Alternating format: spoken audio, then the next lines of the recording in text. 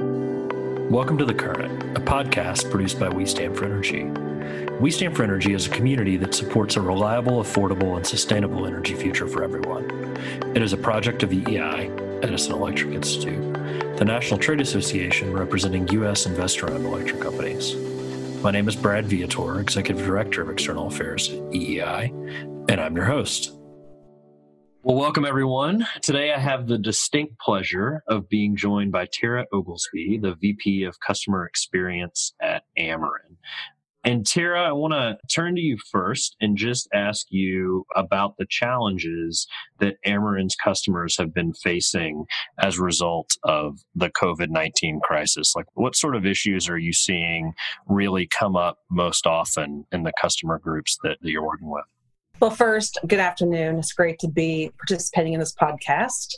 I'm happy to talk about Ameren, Missouri, and what we're experiencing as a result of COVID-19. And just like how others have talked about, is something very unique and different for us, something we have never had to deal with before as far as the type of customer need that's out there. And I think that's probably the biggest challenge. It's the type of customer need. You know, we've never seen our business customers out there needing the help like they're needing today. We've got residential customers who have had a just fabulous payment history for a number of years. All of a sudden, they can't pay their bill. And then we have our low-income customers who still try to find some work, but those types of jobs are few and far between with the changes in some of those hourly wage jobs that are no longer available. So puts them even in a worse position. So it's something that is unique to us because it's really escalated the type of customer assistance that we have to be able to give to customers. And now it's not something we can wait a year to plan on and put out there. It's something we have to be able to deliver now. How's it working out? Like, how are you and your leadership team responding to the real-time nature of this challenge? So I'm very fortunate that I have a very strong leadership team and that just about a year ago, we actually formed a customer advocacy team. And that was something that in the past was always somebody's extra job to do.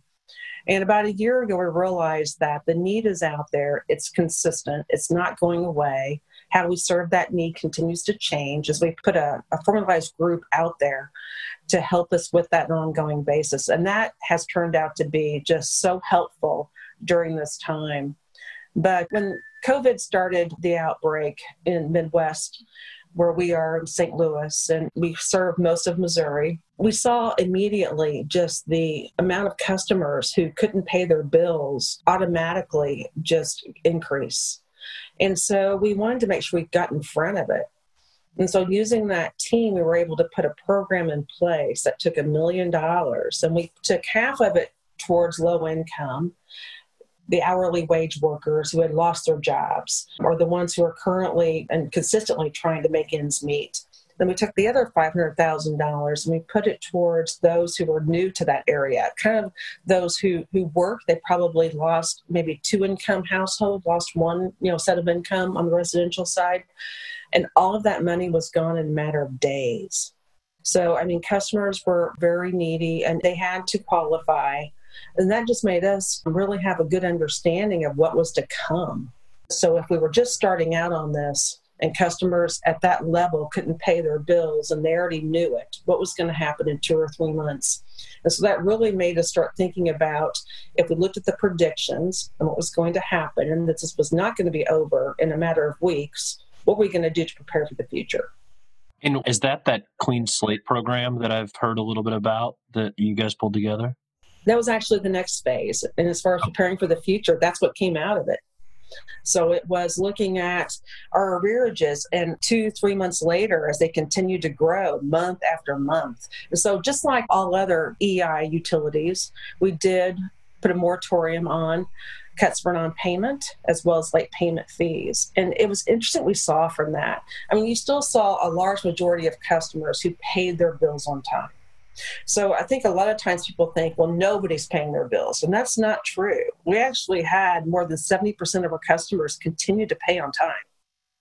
So when you look then and you dice down even more into, so who's not paying? Well, you see some of those who are consistently in that collections bucket, they're financially challenged ongoing.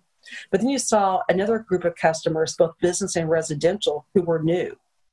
So then out of that, you have to sit back and think, so what part of those maybe aren't paying, right? Because we're not charging late payment fees, but can pay and will pay, but those who really do need the help.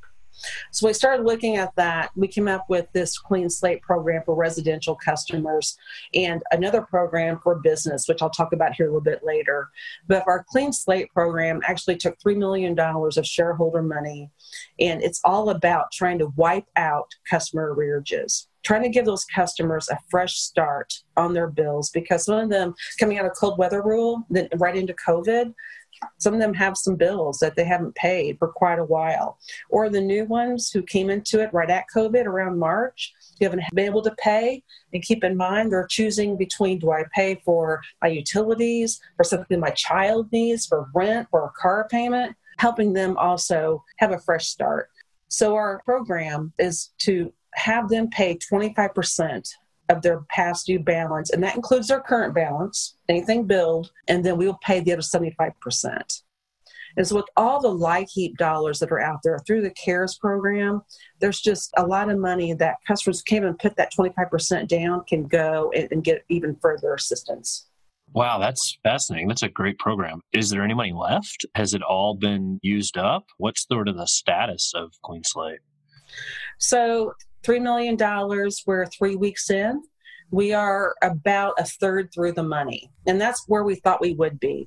Something that we're finding is that, and I know from my peers also in the utility sector, is that customers are not having a big incentive to take action if they don't know we're getting ready to disconnect for non-pay. They're kind of waiting, right? And so we actually started last week putting inserts into our bills to tell customers when we will be starting to resume normal credit operations. And we did that in advance, further than we needed to, per regulation guidelines of the state of Missouri, just because we wanted to make sure that customers knew well in advance, here's the plans. We're being very transparent. Call us. We want to work with you. We have a lot of payment arrangements if you don't qualify for some of our payment plans that you can have just through us. And those started going out last week. But we have about a third of the money gone, which is about right. We anticipate we're going to help between 9,000 and 10,000 households, which is around 35,000 individuals. Yeah, that is a lot. Are you starting to see much response from the letters you put in bills last week? This, to me, seems like a pretty great program with strong incentive to have customers pay a little bit now so more of that debt can be forgiven. Are you seeing impact from that bill insert you did this past week? So we're doing it by bill groups. Not only, our first few bill groups have received the letter so far. Our agencies are telling us they are consistently busy, which means that they're not overloaded, but they are staying very busy. Again, as more customers get that and they see our timeline, I have no doubt that they will become even more busier because it is on a first-come, first-served basis. With the Clean Slate program in particular, though, what we anticipate is going to happen is these customers are going to see the schedule and then they will definitely apply. Now, it is not for business customers. It's only for residential. However, we have a different program for business we're going to be rolling out here in the next couple of weeks. And we are taking a little bit of a different approach with resuming our normal credit operations than what some other utilities are. So rather than just saying that we're going to have everybody start at the same time, so as of X date, everybody's up for normal credit operations, we are actually going to start with our business customers first. And that's going to start on July 15th, followed a few weeks later on August 3rd for our residential. And the reason for that is that we can give those first customers or commercial customers the attention that they need as we get back into a normal type of operational mode. And then we'll move into the residential and give them the focus that they need. Because again, it's a lot of hand-holding through some of this. Some of these customers are brand new into this situation, don't know where to go, what to do. Even on the business side, where do I go for assistance? What do I do? I can't pay my bill. I'm struggling. So these calls become longer, but they're more important than ever for customers that we have the time to spend with them. Yeah, no, absolutely. I mean, there are programs like LIHEAP that I know a little bit about. I did a podcast episode about it maybe a couple months ago. And that program is one that's been around since 1980. and is something that people who've regularly received LIHEAP are very familiar with. But it's a really different problem for people who've never been in any sort of situation where they don't have the means to cover some of these billing costs. So I think it's also a little bit fortuitous and interesting that you created that customer advocacy team to get out there and, coincidentally, I guess, get to know these customers and engage. What's the feedback you're getting from those customer advocates right now? Like, how's that conversation going internally? So those individuals, they work very closely with our agencies across the state of Missouri. And we've worked with more than 40 agencies across the state. So a lot. So it's trying to keep them aligned on questions that they have and how we're responding, if they need more money, if they need more promotion in their area, helps us keep a pulse on, are we seeing the activity in that area? If not, we'll go back to our communications group and we'll say, can we direct market through a number of different channels, right, to target customers in that area to make sure they're aware of what's being offered. We also can use our own internal methods to communicate via text, via email, in bill inserts into areas we think there's just not the same type of movement where we expected. Okay, so we talked a little bit about business customers, small business customers, what the timelines look like there. We've talked a little bit about residential customers, those who maybe in the low income space who are familiar with this problem. But what about the unfamiliar folks? Like, how is the recently unemployed, folks that have never needed assistance before, what kind of mechanisms and methods are you coming up with to reach those people? Yeah, and they're the hardest group, right? So we're using a number of different channels to reach them. So first off, there's the bill. We stopped sending disconnect notices out when we stopped the disconnects from on-pay or put them on moratorium, but we did replace that with a past due notice. And that was really important for us just to make sure that people knew, just because you're not disconnect notice doesn't mean you don't owe the money. And so outside of that, on the notice, it actually tells people where to go for assistance and to call us for help. We're using social media, we're using email, we are working through our agencies, working through other grassroots organizations locally. We've done a lot of media. In other words, radio, TV, with different opportunities. We throw that in there to make sure that people know there's help available. We gave away 1,000 energy-efficient air conditioners and 1,000 energy-efficient light bulb sets about 4 weeks ago. We announced a Clean Slate program. And we had our major TV stations there because we announced the program. We had these air conditioners given away. It was really about trying to keep our customers cool this summer. And it's not just those who are already in a low-income situation, maybe those who are new to it, but also trying to get the word out. And we actually had some really good coverage because although there's a lot of funding out there right now, the funding is all different. You talked about LIHEAP. LIHEAP has limits as far as how much money a customer can get. It also has poverty level limits as far as who can apply. And most programs do have some type of limits, but those are pretty strict. And so we tried to make ours a little bit more lenient than that. And so we're trying to get that word out as well, that just because you don't apply or can't maybe make the application requirements for LIHEAP, you can still make them for our program. So it's a challenge, no doubt. If we happen to have listeners from Missouri in Ameren service territory that want to learn more and figure out how to get access to these programs, where would you direct them? Where can they learn about all of this and figure out eligibility?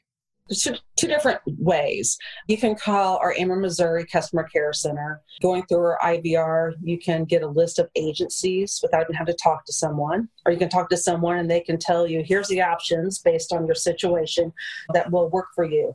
Because we also have payment arrangements with people who maybe aren't low income, right? Maybe I'm just struggling for other reasons. I had to take care of a parent or a child. So I couldn't go to work and I lost out on some income. I'm not necessarily low income, but I just don't have my regular income. Or I had to spend money on something else I didn't anticipate. We have programs for them as well. So we want people to call us. Otherwise, you can go through United Way's 211 line, and they will definitely direct you to our agencies that are also assisting with programs. As you think about just the things that you'll take away from this crisis over a longer time horizon, what sort of changes have you had to make on the customer experience side of the equation to bring more people into the discussion? And so that's kind of the first part. And the second part is, do you think those are changes that will be durable, that will continue beyond COVID? Such a great question. If you think about my whole organization, we were probably 10% remote and 90% showing up in our offices of some schedule. Now we're flip-flopped. We are 90% remote. And we did that within 2 weeks. It's amazing what you can do when everybody pulls together and really has to do it quickly. Somebody would ask me that about a year or two ago, if we could have done that quick. I don't know what I would have said, but we obviously could have, and we did it. We did it very successfully. Our service level continues to be extremely high right now with our customer care group or our call center, because, of course, people aren't calling us like they did at one point because we're not disconnecting, right? Our collection calls, our billing calls, we're down overall by 40%.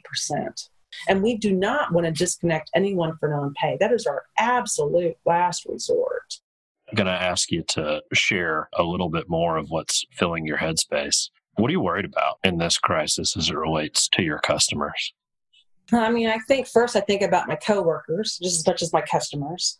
And as we transition back to something normal, whatever normal looks like in the future, on the customer side, the top of mind for me is we don't know yet how long this is going to last. And we're talking about billing issues now and customers who still haven't found work. And here in the Midwest and St. Louis, some of these just roles that are no longer available for some of our customers to work or how they made a living. It's sad. And we just don't know, again, how long it's going to go on. So even though people say we're on phase 4, getting people back, getting the communities back, into operations, that doesn't mean that our customers are in phase 4. Some of them are still phase 1 of, I don't have a job. And so I think when our communities bounce back and when our customers bounce back could be different. And we just have to be able to keep that in mind and make sure that we still have the programs, the flexibility out there to still provide a valuable product to them that powers the quality of their life while still having some type of accountability, though, for not letting these balances just get to the extent where they can never pay them off. It really sounds like the things you're worried about, Tara, are the humanity questions and just really being concerned about your coworkers and then other people in your community that have been hit hard. We are very concerned about our customers, and we do really care. And we also know that we can't do it by ourselves. We have to work with community stakeholders, with their regulators, with other utilities to find out best practices. EI has been great with us, helping us out, find out what some of those are. And just with grassroots groups throughout the whole territories that we serve. I talked about the low income, right? We have different agencies and groups we work with through them to say, what is it you really need from us? What is it really causing the pain for our customers right now when it comes to their utility bill and managing bills overall? And I think working together, it's really made us stronger. But without doing that, there's no way that we could be successful. But we absolutely do care, and we put these programs out there as a way of showing that.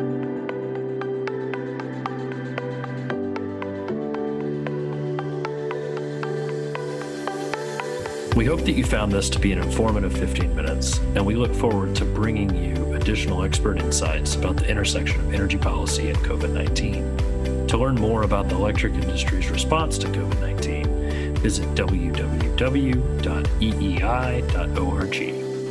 You can subscribe to our podcast on iTunes, Spotify, or wherever you get your podcasts by searching for The Current and We Stand for Energy.